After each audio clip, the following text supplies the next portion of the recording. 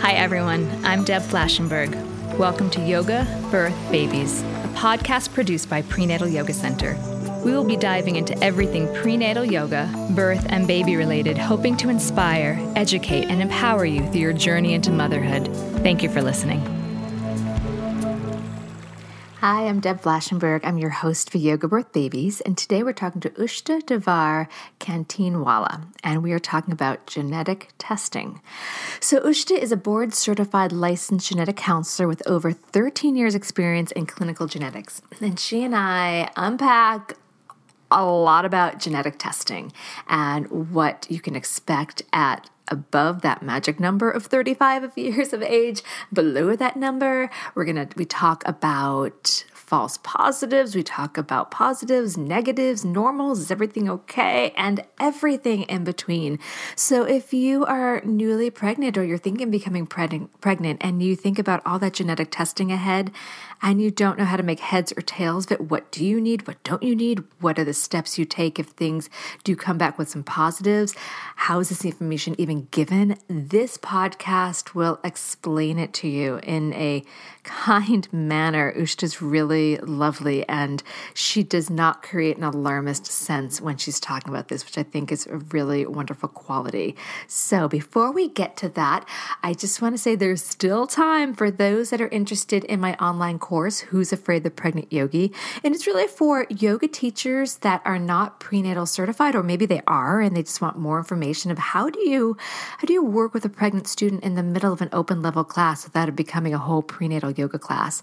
Or if you're an experienced practitioner or new to yoga and you still want to take your open level classes, we can learn a little bit about what to do in those classes so that you're safe in case your teacher doesn't have that information. You want to keep your body safe, your baby safe, because you're in it for the long run. So that is going to be starting April 2nd. So sign up before then. And then also just a shout out are the teacher trainees. We're well into the New York City teacher training. The students are doing an amazing job. I'm so excited to be working with this group of people. And we added on a teacher training in Washington, D.C. for January and February of 2020.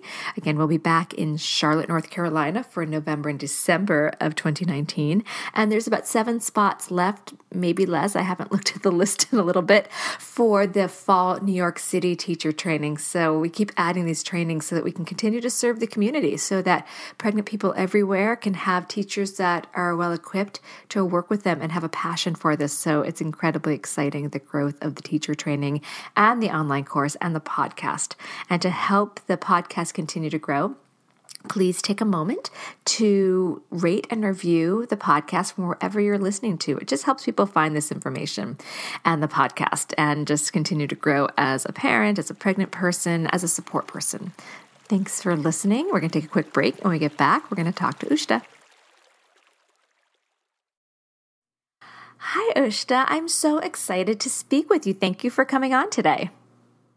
Thanks for having me. I'm so glad you reached out because, we're going to talk about genetic testing and all that. And I think it's a topic that people just don't know what to make heads and tails out of. I feel like there's so much out there. It's not often explained.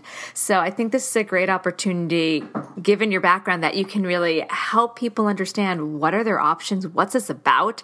And it's something rich and juicy that I think people sometimes neglect. So I'm really excited to jump into this. Yeah, absolutely. I mean, you're correct, right? There's so much information out there these days, and our goal as genetic counselors is here to help clarify all that for people. In a soft, loving way.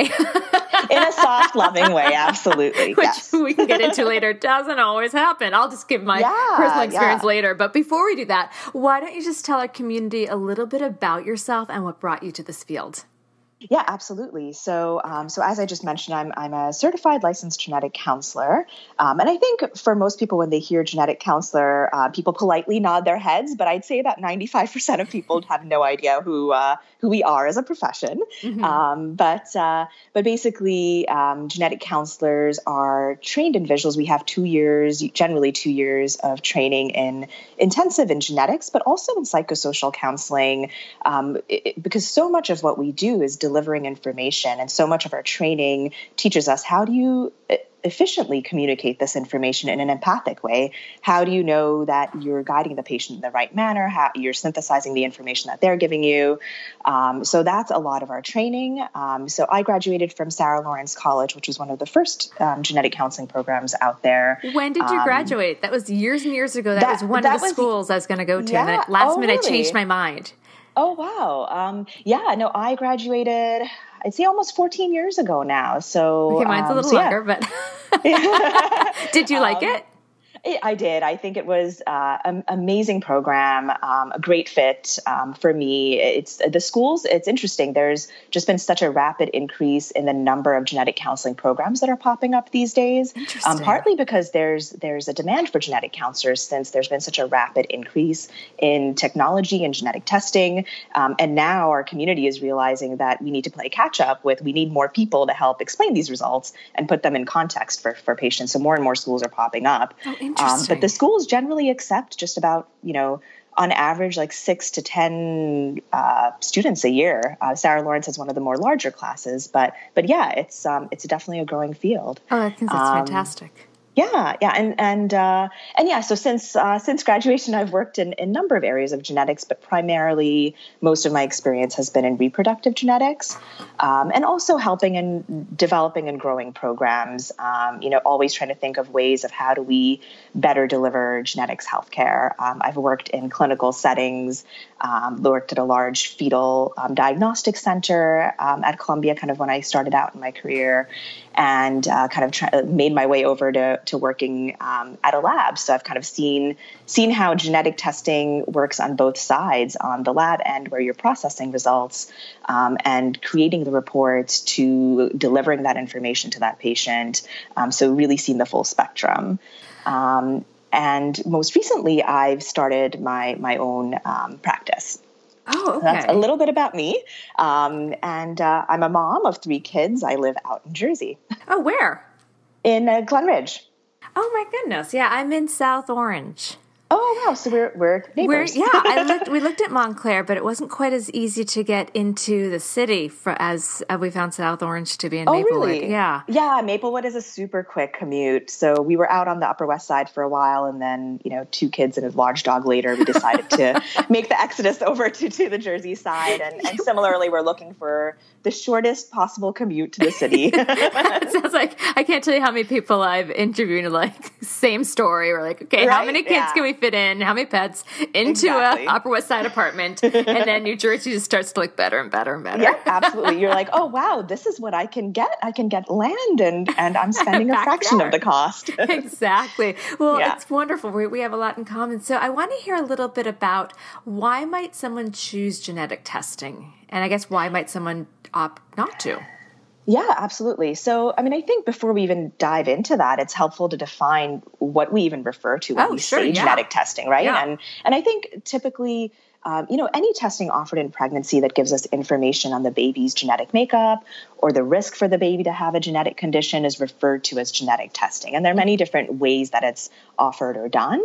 But basically, people who are interested in learning more about the chance for their baby to have an increased risk of a genetic condition that could potentially impact physical or intellectual ability are usually the ones that gravitate towards being interested in genetic testing. But really, there's, after doing this for years, there's really no one right or wrong reason why someone chooses to have genetic testing, right? And I think everyone comes to it with their own reasons and own conclusions about what's right for them. And often I feel like until results are a reality, most people don't even know what to make of them or what they might do with that information. Mm-hmm. So I think there's a varied reasons why people might choose it. And why people may not choose it is if you're coming into getting all this information and knowing that, hey, for me in this pregnancy, I know I would not, knowing this information would increase my anxiety. There's nothing different I would do with that information. And that's a big question that we ask a lot of people when we're doing a genetic counseling session is, what would you do with that information? Is this information you even want? Is it meaningful to you? And for some people, it means, I will be absolutely super anxious, not knowing that everything's okay. And I think, to put it in context, the greatest chance is that everything is going to be perfectly fine, right? And so for some people, having the tests that say, we went through the whole checklist, everything we did came back normal, the most information we can give you sitting here, say in 2019, that we could do is good information. It allows you to almost free your mind and just relax and enjoy the rest of the pregnancy, right?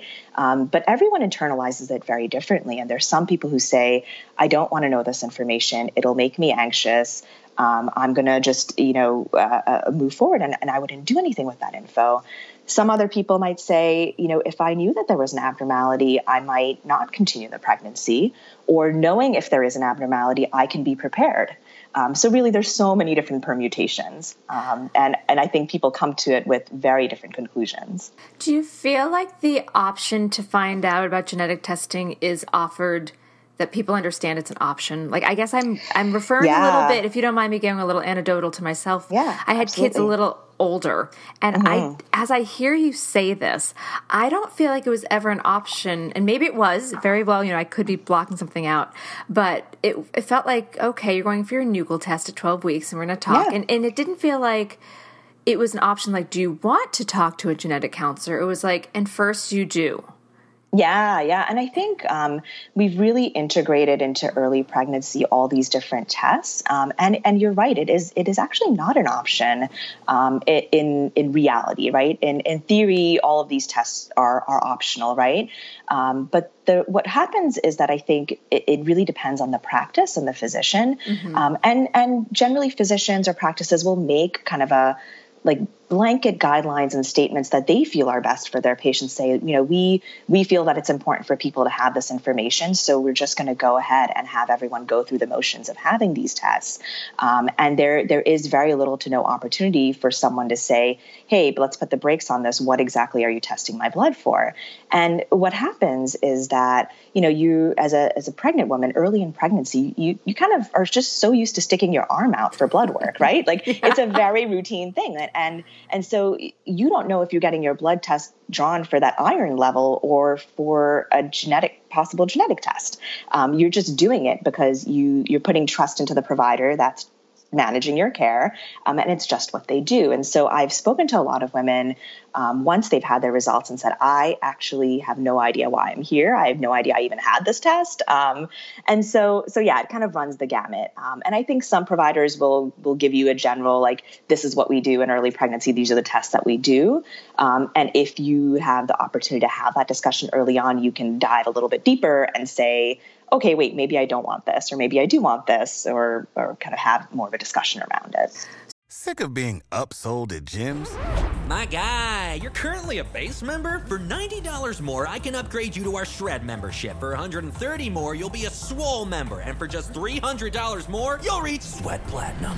At Planet Fitness, you'll get energy without the upsell. Never pushy, always free fitness training and equipment for every workout. It's fitness that fits your budget. Join Planet Fitness for just $1 down and $10 a month. Cancel anytime. Deal ends Friday, May 10th. See Home Club for details.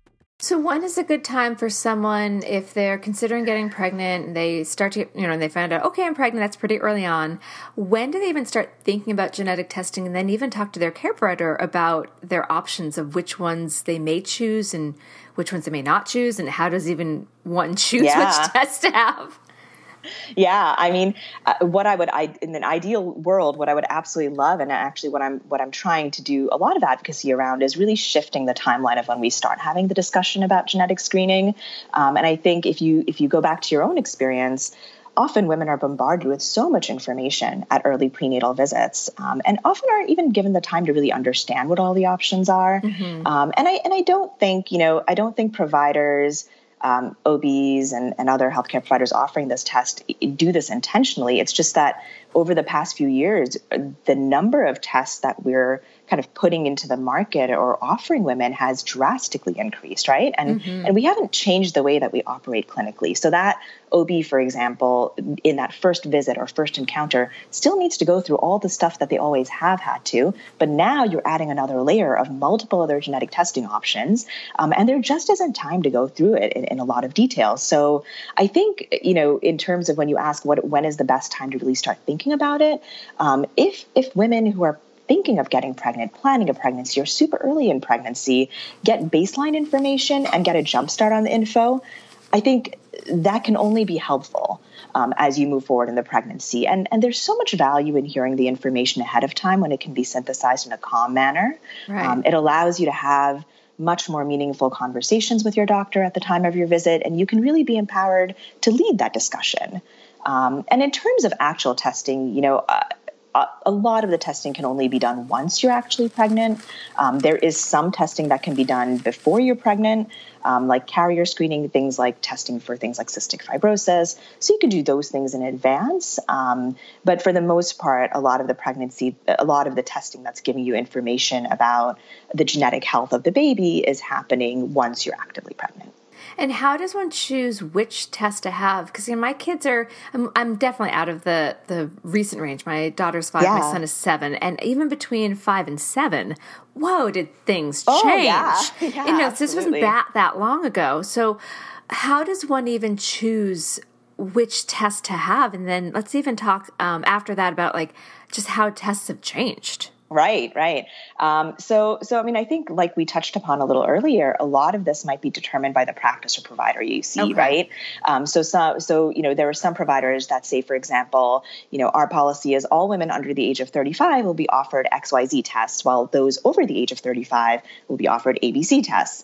And then there are some practices that offer all their patients all their options. So it's really provider dependent. And then sometimes decisions are determined by what most likely insurance companies may or may not cover, right? So if you're under the age of 35, there's certain tests that insurance companies might be less likely to cover. So your doctor may be less likely to offer it to you. Because they're less likely to, because of age, they're less likely to have a need for that test, you're meaning? Yeah. So we know that as a woman ages, and we you'll hear the age, magical age of 35, all of a sudden you're geriatric, being thrown out there. And I think for a lot of us have had children after the age of 35. Yeah. You kind of sit there thinking, hey, I didn't think I was that old. But you go through a pregnancy and you're made to feel really old once you hit 35. I know that's another whole story to unpack. Yeah, absolutely.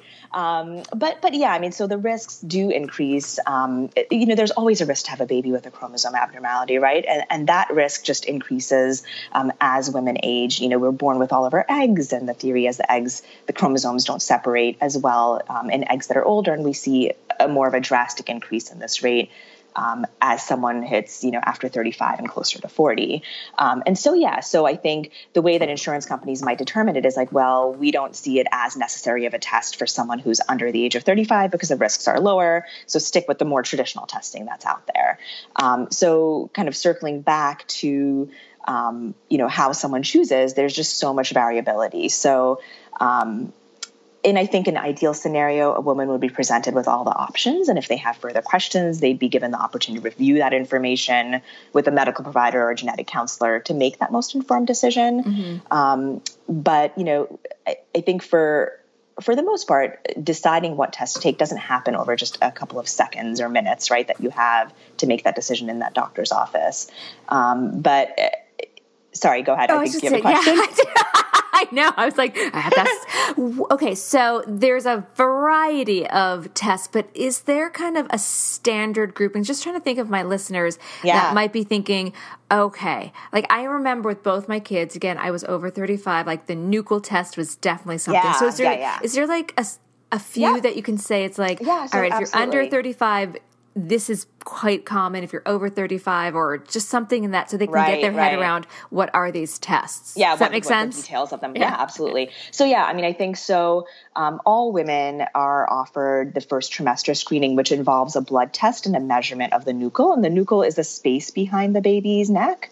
And that's done via ultrasound. So they basically combine those two pieces of information from the blood work with the nuchal measurement and kind of spit out a risk risk ratio or a number. So the results you're getting for that are going to look something like, we looked for the risk for a baby to have, 2 or 3 of the more common chromosome abnormalities that can occur, Down syndrome being one of the more common ones that we hear about. And a result might come back and say, your results are 1 out of 750 chance for having a baby with Down syndrome, right? And so that's the type of information you're getting from the maternal serum screen or the first trimester screening. And I'd say that almost every practice is offering all women this, regardless of age, because it's a good test, it's good measurements. We get a lot of valuable information from there. The biggest shift that's happened in the past, I'd say 5 to 6 years, has been a newer test called NIPT. Goes by many different names, so I'll kind of rat off a couple of them. It can be called NIPT, or non-invasive prenatal diagnostic testing, or prenatal testing. Cell-free fetal DNA testing, non-invasive prenatal screening, and then there's often the brand names, the labs that offer them, the kind of trade names that they go by, like Harmony or Panorama or Verify. Yeah, I remember right? the So Harmony. all those tests, right? Right. So these tests are similar to the maternal serum screening test in that they are a blood test. It is not going to give you a yes or no answer. It's going to tell you if there is a high risk or a low risk for some of the more common chromosome abnormalities. But the biggest difference here is that this technology is giving us a much, much higher detection rate than the traditional screening. And I'll refer to kind of that maternal serum screening as the traditional screening, kind of what's been always done for years and years. Mm-hmm. And NIPT is kind of the new player. And so NIPT is giving us a much higher detection rate and a much lower false positive rate. So what that means is that you're less likely to get a result that is not going to be a true result. Mm.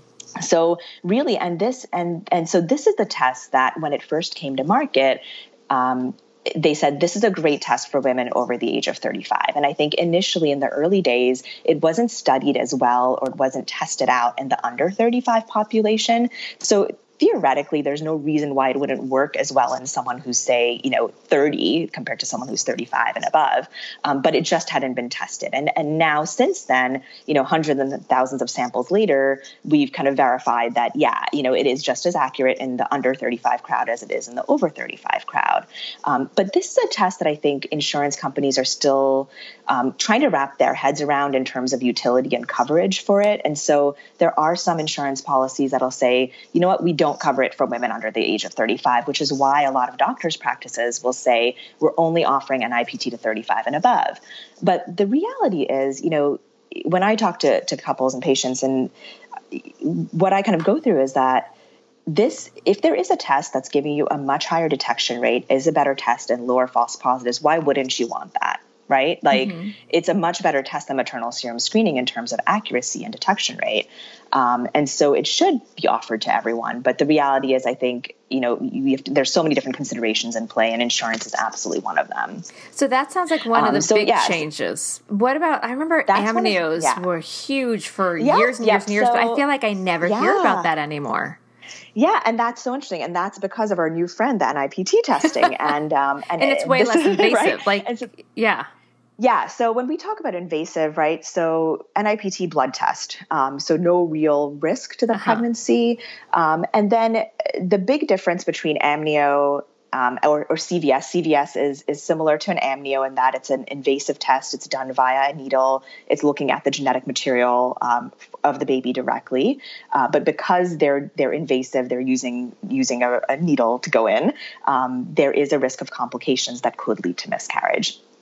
And so back in the day, when the only options that were available were maternal serum screening, the traditional screening, the only options for women 35 and above were, hey, if you want to get more clear-cut information on the chromosomes, an amnio or CVS is the way to go. We'll offer that to everyone. You can stick with the maternal serum screening. You can see what your results are. If they come back as a higher risk, then you can go ahead with the amnio. But a lot of women over the age of 35 were seriously talked about the option of doing an invasive test. That is if they wanted to know that information, right? If it was important for them to know that information.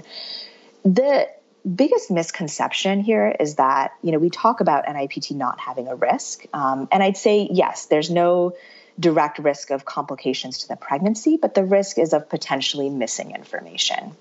And what information that the CVS test or the amnio testing, NIPT absolutely does not replace the amnio or the CVS. And the reason for that is that information you're getting from a CVS or an amnio is much, much more comprehensive than what you're getting with an NIPT test. NIPT test, you're getting a small snippet of information. Amnio, you're getting a whole lot more information. It's looking at all the chromosomes. But more so, it's giving you a yes or no answer, whereas NIPT is not going to give you a yes or no answer. There are still going to be false positives. And I think the biggest thing that, the biggest misconception that's out there is with NIPT, a lot of the advertising around it is that it has a 99% detection rate, say for Down syndrome. But that absolutely does not mean that if you get a result that says positive or high risk, that there's a 99% chance your baby will have Down syndrome, right? And that boils down to what we call the positive predictive value, which is what is the percentage or likelihood of a result being a true positive, that I get a positive test on the NIPT that is truly going to be a positive or an abnormal result, or a baby with Down syndrome, so to speak. And that number will vary based on age. So I think we've put so much emphasis on NIPT as being a low-risk option, and a lot of providers have even kind of gone as far as to say it kind of replaces the amnio or CVS, or there's no need to do it. But the reality is that it's not looking at everything. It's not going to be very all comprehensive, and it's not giving you a yes or no answer. So if I'm understanding it correctly, there's steps. So like I remember, again, I'm only going from my conversations with people and my own experience, so I'm certainly not studied in this. But if I'm listening, am I comprehending it correctly to say, okay, the first thing's like the nuchal, where they're like, okay, it looks fine. And then you could get, if that comes up, iffy, then you can take the next step to the NIPT. And if that comes up saying, we're still having questions, something came up positive, that it sounds like it's positive, but there's still some iffiness. Would the next step be an amnio? Yeah. So is it kind of climbing the steps? Yeah. So, and it really depends on the individual, right? And so if there is someone who comes to me and says, hey, Ushta, I'm the type of individual that I just need to know with as much clarity as possible what my risks are for a pregnancy. I have a very low threshold for having any ambiguity in this. I'd say go ahead and have an amnio or a CVS right away. Like if you want concrete information, yes or no answers, and you want the most comprehensive tests that are out there, go ahead and do the diagnostic procedures, right? Okay. But I think for most people, proceed with a little bit more cautious. They say like, well, look, if there are other tests that can help refine risk for the conditions that are most commonly going to go abnormal in a pregnancy, then let's start with a stepwise approach. And I'd say a lot of people, what typically happens, I'd say with most people, is that they'll start the first trimester screening, like the blood work, the nuchal, and with NIPT, you can start doing that at around 9-10 weeks in pregnancy. And then you get the results. And so if everything comes back normal, so to speak, I'd say a lot of people don't go ahead and proceed with any other testing. They're comfortable with that information, and they kind of move on. If the results are abnormal with any of those, the next step to get more clarity is absolutely going to be a diagnostic test, right? So if something comes back negative or normal, is it just okay to assume everything's okay? No, that's the big, right? And so I think you can, it's very reassuring. It's really great that those results came back normal, so to speak, right? But it's with that understanding that these tests came back normal for what they were looking for. And they weren't looking for everything that we can possibly look for. There's no test out there really that's going to guarantee you 100% healthy baby. I think you just made a whole bunch of hearts drop because you're like, came back normal. No. Okay. Yeah, so, I know. Sorry. Sorry to be the Debbie Downer here. I think that's the biggest issue that we have, right? And so I think people go on and thinking that like all these results are great, it's normal, everything's going to be totally fine. And the greatest likelihood is absolutely that, right? And I think, we can sit here and be nitpicky about all the numbers and the details, but the greatest chance when we say in the most simplistic terms is that everything's going to be perfectly fine and normal, and you can have a perfectly healthy and happy baby, right? Like that's the greatest chance that we're dealing with. And having a negative result is having a result that comes back as low risk or negative is really good information to have. So I don't want to dismiss that at all, right? And this is where it really comes down to the counseling that we do with individuals really is what type of information are you really looking for? And are you comfortable knowing that, yes, I got these results, they're normal. I totally understand there are other things that could go wrong in a pregnancy, but I'm comfortable with this and I feel confident with this information and I'll proceed with the pregnancy without doing a diagnostic test? Or are you still a little bit anxious about that chance that there could be something, in which case maybe doing a diagnostic test might be a really good option for you? And also, there's ultrasounds that we do too, right? So ultrasounds give us a lot of information as well. And when you're closer to about 20 weeks, that's like another checkpoint where they're doing a very detailed anatomy scan. You're looking head to toe at the baby to see if there's any structural abnormalities. Which kind of presents another opportunity to, if there are concerns at that point, to go ahead and do additional testing. How come recently in the last, 5 to 6, 7 years, there's a new 16-week ultrasound, where in the past it was traditionally the big 20-week anatomy scan? I think some practices try to do a little bit of an earlier anatomy scan. Does that tell anything different? Like, how is that adding? No, I mean, I haven't heard so much of the 16-week scan.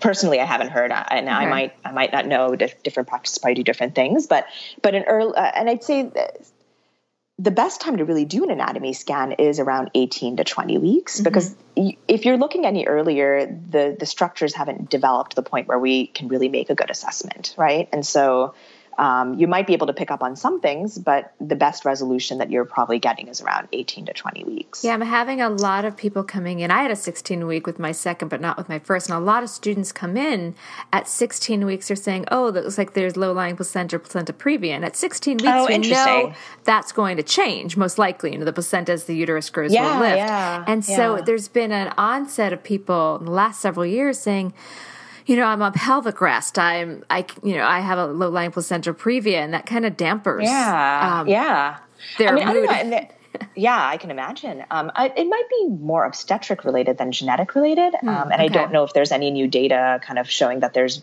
maybe they've picked up on a number of cases where identifying something placental related at that point changes management. I'm not sure. I will try to dig deeper into that. Maybe that's something for me to look into.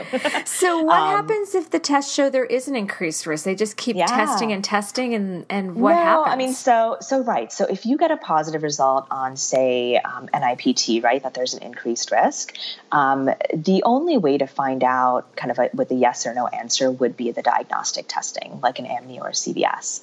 So that's generally the next route. And again, it's not 100%.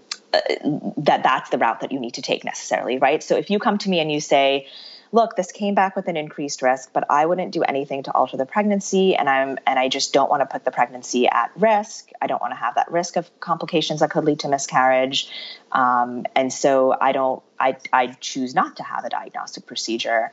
And that's well and good, right? And that's your choice. But I'd probably say a lot of providers will probably urge you to go ahead and have that, just so you can have that concrete information. But absolutely, and the reason for that is because the false positives still exist with NIPT. And a lot of it is based on age. So if I were to even just give you some like numbers, for example, right? So say you're 25 years old, right? And you have NIPT testing and it comes back as positive for trisomy 21 or Down syndrome. That actually, the positive predictive value, the chance that that's actually a true result that the baby has Down syndrome is only 33%. It's not 100%. It's not 99%. It's 33%. And so I think when people say that NIPT replaces amnio, or it's, the be all and the end all, if it comes back positive, that's totally what it is. That's not very accurate. Now let's fast forward and say you're 40 years old and you have this test, and it comes back positive for trisomy 21. That it's still not 100% that's what it is on that NIPT test. It's about, I'd say, like 85, 87% chance that that's a true positive. So I think when you look at the numbers that way and you look at what we break it down as a positive predictive value, you get a lot more valuable information to wrap your head around what these results actually mean. And, I focused a lot on trisomy 21. It's the condition that, we hear a lot more about, but there are other trisomies that are screened for in these tests that actually have a lower detection rate. So that positive predictive value is even lower or less accurate for those conditions. And so there are the NIPT tests that'll come out in the market and say, well, we can look at, 15 different conditions out there. And that's great. You can look at it, but how accurate are those results, right? And and what does a negative result even mean if you get that? Like, it doesn't rule it out. It doesn't mean everything's okay. It's slightly reducing your risk, but for some of the less known or less common conditions, it's actually not a very good test for it. It's almost better if you didn't have it, right? Like, it's not giving you very meaningful information. So the biggest caveat is that it gives you a false sense of reassurance. Whereas for someone who says, I want to have those detailed information. All right, let's talk a little bit about genetic counseling. Yeah. So, because I know that's what you do. So let's talk about what kind of support is given and how are the tests explained? Again, I'm going to go back, if you don't mind me again, just referring back to my experience because that's what I can digest. I remember with my first and second, there was a 2.5-year age difference. With my husband and I went in. This is my second, so it was older. And the person we sat with, she had this like flip chart. And she's like, well, here were your odds of, and we were already pregnant. So let's go back at that point. She's like, here were your odds before. And then she flipped it. And she's like, and here are your odds now. And oh my. Okay. Wow. That's scary. Well, what are we going to do? Sorry you had to go through that. So I'm hoping that's not, common, but what kind of support's given for somebody during all that? I think, great question. I think over the years, I've come to realize that the term genetic counseling can be totally intimidating and foreign sounding at the least. But basically, the genetic counselor's main goal is and should be to really help their clients make sense of all the information, all the sciencey stuff, while at the same time really understanding where they're coming from and how best to guide them to the answers that fit for them. So, each session is going to be really different. And that's purely because each person comes to you with really different concerns, anxieties, and backgrounds. And I can tell you that I've talked to multiple people with the same exact result or diagnosis, and each person has had a different path to coming to their final decisions. So there's no right or wrong way to approach genetics or genetic testing. And as genetic counselors, our goal is really to guide people to make the best decision for them. So, I think the experience of sitting in the office and going through all the details, what looks like a science bio 101 session, that experience can happen with some genetic counselors, perhaps, right? But I think the biggest thing that people can expect is that, we're here to really answer your questions, go over look, these are the tests that are being offered to you in pregnancy that are related to genetics. This is what they mean. This is what they can tell you. This is what they can't tell you. And as we look at risks, we define risks in many different ways. Using your age alone, we can come up with certain risks. This is why. And then really asking the person, what information do you really want to know? What are some of your big concerns? And really basing the session off of that and being supportive with whatever decision people have, right? So one of the big questions people always ask is, what would you do? Or what have you done? Which is a tricky question, right? And I think everyone comes to their decisions based on a lifetime of experiences that they themselves have had. So decisions that I've made may be an absolute wrong decision for you based on everything about your life. And I've only been talking to an individual for, say, the past 10 minutes. There's no way I can predict what the best choice for you is. But by asking you certain questions about, let's think about if you got these results and they were positive, what impact would that have? Or what decisions might you make? And getting a better understanding of how this couple or this individual makes those decisions, I can help guide people to getting to that right answer for them. And I'd say traditionally genetic counseling has been a field that has been labeled as being non-directive, in that we're not here to make that decision for you. We're here to support you with whatever decision you want to make. But I think in all reality, people are confused. They want to go to the expert to say, what should I do? What would you do? Right. And we see that a lot. And it's a process to get there, right? It's not a clear cut answer. But there are some situations where I've said, based on everything that you are telling me, based on decisions that you've made, it seems like going for an amnio might be the best thing for you because of XYZ reasons that you mentioned. So it's really putting it back in context with what is most valuable for that patient. So that's kind of in a nutshell what a session really goes through. So it sounds like, someone's coming in, they're vulnerable, they're pregnant, so the hormones are also, fluctuating quite a bit. Is part of your training as a genetic counselor also the psychology of how to support someone? Like, have you ever had someone just break down, and are you guys prepared for that?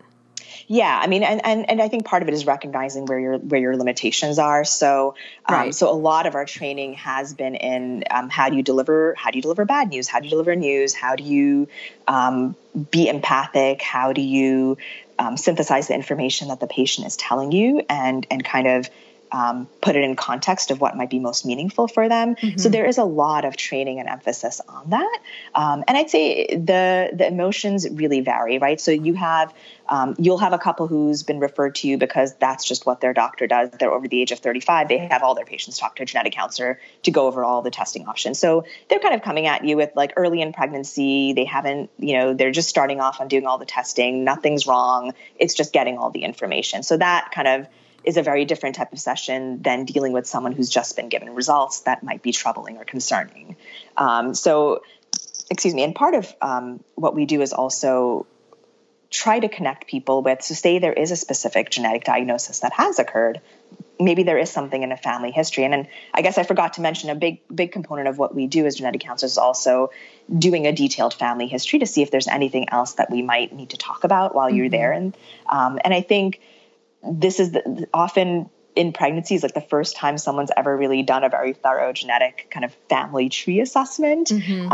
And there are interesting things that pop up that may or may not be related to pregnancy, but I can tell you there's probably about 30% of the time when there hasn't been like a clear-cut reason for someone to have a family history where we've come up with something that might have altered a person's like management or providers that they might see. Maybe there's a family history of cancer that's pretty significant that nobody's talked to this woman about, where, right now may not be the right time to really, you're currently pregnant. Right now is not the best time to talk about all the family history of cancer. But please keep in mind that having a consultation with a cancer genetic counselor might be really helpful in the future, because there is a significant family history. You should probably think about, different screening modalities, really kind of other things that might pop up. Maybe there's a family history of developmental delay that's occurring, kind of diving deeper into what that might be. Mm-hmm. And also, it's also really helping people navigate things, right? So maybe there's a diagnosis and they want to talk to another family that has a child with a similar diagnosis. How do you get people connected? Say, you're planning on having that baby that might have medical complications. Where do you need to deliver that's going to give you the best care? How do you connect with other families that have gone through a similar experience that you can talk to? And genetic counselors are really there to help put all those type of pieces together as well. Wow, that's a lot to take in. Yeah. It didn't even occur to me about the family history, but absolutely. I remember there was something, again, I feel embarrassed, I don't remember the name of it, but being Jewish, there was something I had to be tested for. Yeah, so that's another. So when we talk about the different tests that are available, that kind of falls into that bucket. That's like carrier screening, right? So things like T-Sax. Yes, that was it. right. Yeah. And so I guess one thing I didn't mention on how testing has changed over the past few years is back in the day, all 5-7 years ago or 8 years ago, not kind of like 30 years ago, but we used to offer, most typically what was offered was, if you're of a certain ethnicity, we're going to offer you ethnicity-based screening. And the reason for that is that there are certain genetic conditions that occur at a much higher frequency in certain populations than in others. And so the thought was, let's screen people who report that they're from that particular type of background. So say if you have Ashkenazi Jewish background, for example, there's probably, 7, 8, 10 tests that you might be screened for, have your blood screened for to see if you're a carrier. So that basically means for most of these conditions, if you're a carrier and your partner is a carrier, then there's a 25% chance that baby could be affected with that condition. And a lot of these conditions that are being screened for are pretty devastating conditions, which would significantly impact, physical or intellectual ability. So that's partly why screening is done. That it's also, if you identify some of these things in advance, there's therapies and treatments that can be administered kind of sometimes as soon as birth, right, that need to be done. So having that information in advance is really powerful. So one of the big changes has been earlier on, we used to offer kind of 1, 2, 3, or 4 conditions that based on ethnicity. And now there's large panels called expanded carrier screening, where you can be screened for, say, 350 conditions. Some of these things are super duper rare, but that's kind of another big change in technology, right? Like, so technology's gotten better. We're able to screen for a whole lot more conditions for a much cheaper price. So a lot of practices and doctors are now offering expanded carrier screening to couples to get that information. Wow, this is a rabbit hole I had not really gone down. Yeah. Is there anything I haven't asked that you think listeners need to know about? Yeah, I mean, I think we touched a little bit about the risk from invasive tests, and I kind of vaguely said there are risks that could lead to miscarriage. And this kind of ties into another one of the changes that have occurred. So a long time ago, the data that was out there said the risk for a complication that could lead to miscarriage is 1 out of 200. And we've come to realize over the years that that's really dated information. And the risks are much, much less than what we originally thought. And those numbers, a lot of those numbers were obtained when amnio or CVS was done without the guidance of kind of good ultrasound technology. But now, since we've incorporated all that, what we're seeing is that the risks are closer to, for amnio, 1 out of 500 to 1 out of 1,000. And a lot of this is very center dependent. So each provider or each center probably quotes a very specific number for their center. But the risks, basically, my point in saying that the risks aren't as like doom, gloom, and scary as they once were made to be. And I don't think people really talk about that as much. I think it's just blanketed as a immediate fear that this test is going to lead to a miscarriage. But I think when you stop to look at those numbers, you're like, okay, well, I can wrap my head around those numbers a little bit differently. Oh, thank you. Yeah, I think that helps people understand it. Okay, we're going to take a little break, and we come back. We're going to do a piece of advice or tip that you have for new and expectant parents, especially because you have 3 kids. You've been through this rodeo a couple times. All right, we'll just take a quick break. Yeah, absolutely. And we're back. Great. All right. So it could be a tip or piece of advice from your own experience being a parent of 3, or it could be from your years of working as a genetic counselor and with pregnant people. So anything you think is useful. Yeah. I mean, I'd say it's a tip / frustration that I think most genetic counselors have these days is that a lot of genetic testing has almost become recreational to a certain extent, right? We talk about the NIPT test, and one thing that I didn't really harp upon was that it can tell you the gender, right? Because you're looking at the sex chromosomes. And so now a lot of people are referring to the NIPT test as the gender test. Like, I found out the gender via a blood test at 10 weeks gestation. Awesome. And I've actually spoken to people and heard from a lot of people that said, I had that gender test, and I know my doctor said there was something with like other genetic stuff, but I didn't really care about that stuff. I just wanted to know the gender. And what happens is, I think mentally and psychologically, if you are of the small proportion of people that will get an abnormal result, that kind of hits you like a ton of bricks, right? Like, number one, you had this test, you didn't quite really understand what exactly it was looking for. Now you're getting troubling results, and all you wanted to know was just the gender. And so it's like, proceed with caution, understand that these tests are medical tests. They are giving you some serious information about the health of your baby, and it's not just a recreational, let's find out about gender. Because in the past, that was usually revealed at the 20-week ultrasound. Anatomy. Yeah. Yep. And people are having gender reveal parties, and all these things are great. But I think let's go back to the purpose of why this test was created. And it wasn't to find out the gender necessarily. Yeah, it's also right? a very expensive test to just find out the gender. Yeah. But it's exciting, right? I think for if you're an individual who wants to know the gender to find out at 10 weeks, like, great, that's exciting. It's exciting information. So not to downplay that, but proceed with caution. Understand what you're doing. Be empowered. Be informed. I think that's a great tip. I hadn't even thought of that. All right. So where can people find your work? Yeah. So I do kind of one-on-one consultations and a lot of advocacy around empowering people to get the right information. I have a website called Find Genetics, www.findgenetics.com. And that's where you can find me and ask me any questions that you have. And it's not only for reproductive, it can be to help guide you. Maybe there's something in your family history, or maybe there's a family history of cancer and you want to talk a little bit more about that. Or you have a child with a potential genetic condition. You're not really sure which provider to go to. I think one of the other things that I always like to kind of put framework around is, when we're trying to find, and maybe this is like a tip for parents in general, right? Like if you're trying to find, say, a pediatric orthopedic surgeon, that can be hard to navigate and figure that out. But finding someone in genetics is even harder because there's just fewer people in genetics.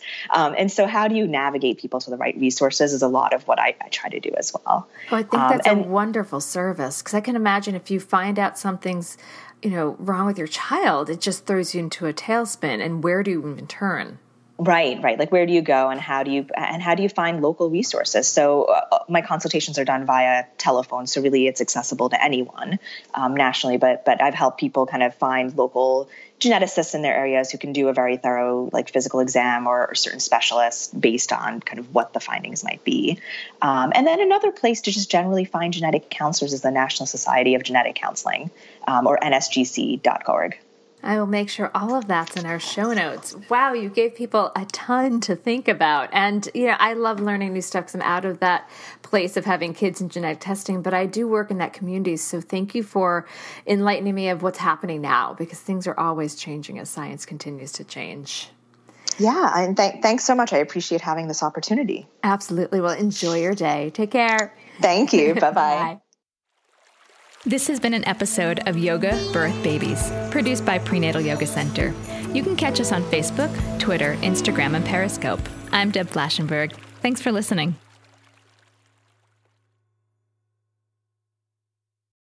When you need mealtime inspiration, it's worth shopping Kroger, where you'll find over 30,000 mouth-watering choices that excite your inner foodie. And no matter what tasty choice you make, you'll enjoy our everyday low prices, plus extra ways to save, like digital coupons worth over $600 each week. You can also save up to $1 off per gallon at the pump with fuel points. More savings and more inspiring flavors make shopping Kroger worth it every time. Kroger, fresh for everyone. Fuel restrictions apply.